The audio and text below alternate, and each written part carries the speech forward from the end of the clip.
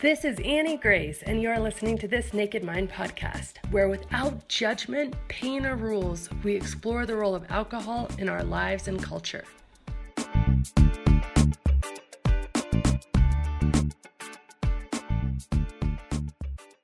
It's Annie Grace. Hope everybody is doing good.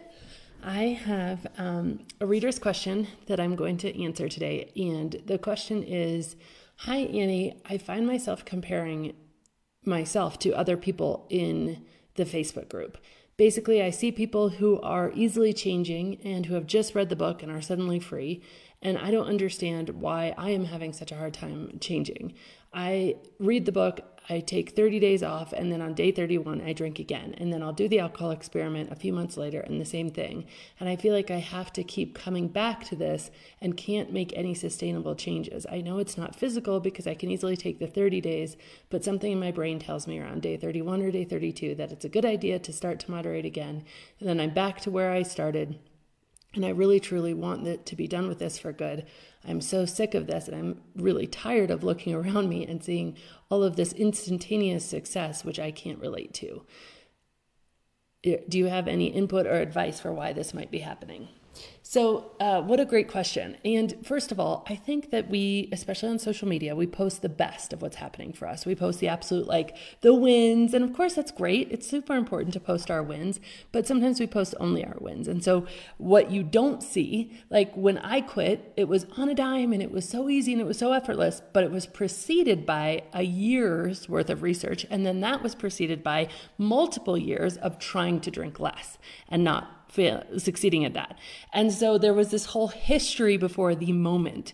And, I've heard it. I was on a podcast and interviewing, I forget what her name is, but we were talking and she's like, "You know what? I tried to quit and I tried to quit and I tried to quit and I tried to quit and I kept trying. And then one day it took. One day I actually quit. One day it was actually done." So I think a big part of this is actually just persistence. And sometimes the only way you can fail at this is by stopping trying. I really believe that's true. And sometimes every single iteration, every single twist and turn, we are learning more and more and more about ourselves. We think that change happens here, we're beginning, and then it's just all up and to the right. And especially when we're seeing other people on social media saying, "Oh yeah, I did it. It was so easy. I just read the book and now I can be out at bars and drinking and my seltzer and everybody else is drinking alcohol. It's super easy." We don't know, first of all, the backstory. And number two, we see that and we think, okay, it's just easy. It's this linear thing. The truth is that change is like this loop-de-loop. We move forward and then we step backward and then we go forward and then we have 2 steps backwards, and everybody's path is really, truly different. So that's, the big picture, but there's some really tangible reasons why this is true also. First is 3 levels of belief I believe you have around alcohol. And I would categorize those 3 levels of belief as society, substance, and self. So substance is the belief about the actual substance. So alcohol does something in my body. Alcohol relaxes me. Alcohol makes things more fun. And a lot of what we do in this Naked Mind and the Alcohol Experiment is to overcome those beliefs. Boom, boom, boom, boom, boom. The second layer of beliefs is beliefs about society. I won't be part of my mom's group if I'm not drinking. I won't fit in at work if I'm not drinking. I won't be able to network if I'm not drinking. I won't overcome my social anxiety if I'm not drinking. And so we do delve into some of those societal-based beliefs in the alcohol experiment and in this Naked Mind. But then there's this third layer of beliefs where if you don't deal with these beliefs, you will stay stuck. And that's absolutely true. And these are beliefs about yourself. And these beliefs sound like, I'm not strong enough to parent my 2 kids unless I have a few glasses of wine. I'm not beautiful enough to, be let loose in the bedroom unless I'm drunk. And these are the beliefs about self, the beliefs about worthiness and fitting in and being loved that are often subconscious that we're not really aware of, that can keep us very, very stuck. And so often if you're stuck in these beliefs about self, if it's everything, I know everything makes sense, I don't even want to drink, I'm totally good, and then I drink. and I don't understand why. Usually you have a subconscious belief about self. And that's a big reason why I created The Path, is because we deal with that deeper level of belief, the why you're drinking in the first place. And a lot of people, if you're seeing success stories, they might have been drinking just for beliefs about substance, or maybe about substance in society. And once you overcome those beliefs, once you show the brain that that's not actually true, it's really easy to change. But if you have these deeper beliefs about yourself that you're medicating with alcohol, that you're drinking for, then it is harder to change. And so The Path was created in big part to address and to go deeper for people who might not get it with just reading the book, or might not get it with the free alcohol experiment or the live alcohol experiment. And so you can always find out more about that at nakedmindpath.com. But I would say that there's another aspect to this as well. And that is basically readiness for change. So I forget where I first heard this, and I've kind of added my own, because I think there was 3 criteria for readiness for change when I heard this concept. And then I added my own 2 criteria for readiness for change. And I basically have 5 criteria for readiness for change. So like our path coaches, when they're coaching somebody through this, they might coach somebody through, okay, where are you on this level of readiness for change, and where are you stuck? Where are you not quite ready to change? So the first is you have to believe that you must change. Like it has to feel like a must. Yes, I must change. Not a nice to, not a maybe I should, but a must. And that's where you get really true lasting change. Now, this isn't always true if you're just taking a 30-day break, but when you're really in the position like you wrote in about being ready, like I'm done, I need to fix this, then you enter into this must area. So you can change littler things, but changing a humongous habit like this, a must is really important. So for number 1, you believe you must change. Number 2, and this is vital, you have to believe that you can change. You have to believe that it's possible. Science shows that human beings, if we don't think something is possible, we won't do it. I think there was a study, I know there was a study, I think it was done on giving people like riddles or worksheets and saying, hey, I want you to work on this for this much time, but there's not actually a solution. And even though the task was to work on it just for an amount of time, because there wasn't a solution and the participants were told that there wasn't a solution, they wouldn't actually work on it.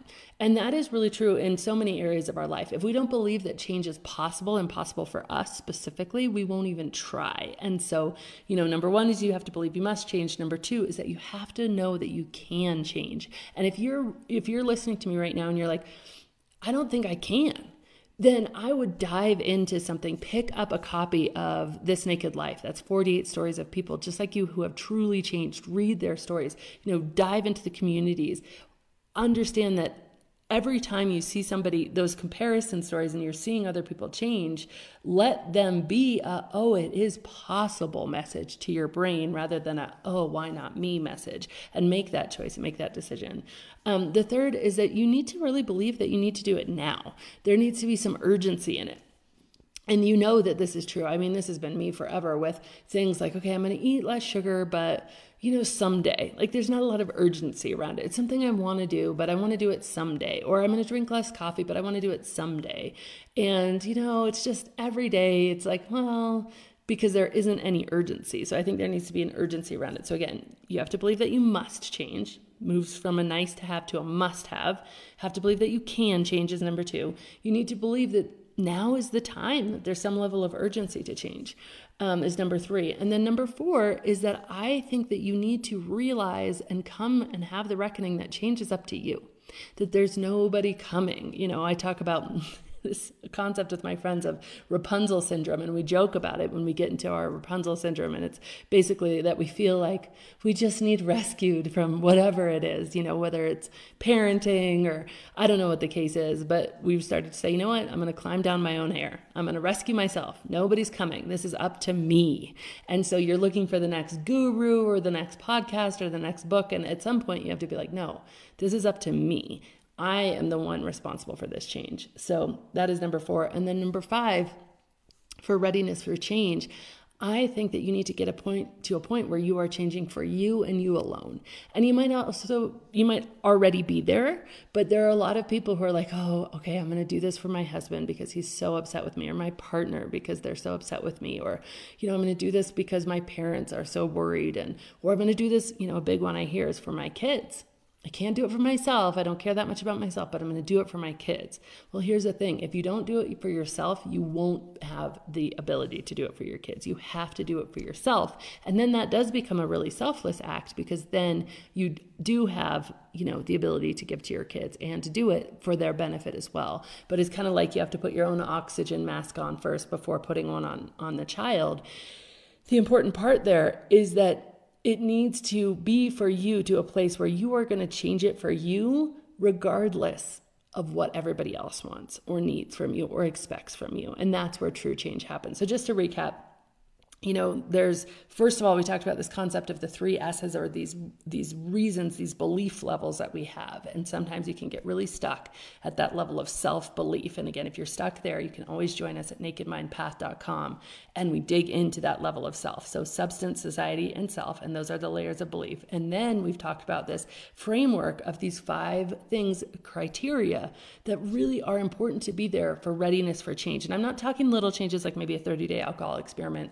I'm talking big, lifelong, shifting everything, groundbreaking changes like quitting forever and, getting the headspace to do that and really sticking to it. And those are, you have to believe you must change. You have to believe you can change. You have to believe that now is the time to change. You have to believe that it is up to you and you alone. Nobody's coming to rescue you. And you have to be changing for you, not for your kids, not for your parents, not for your spouse, not for anybody else, but for you.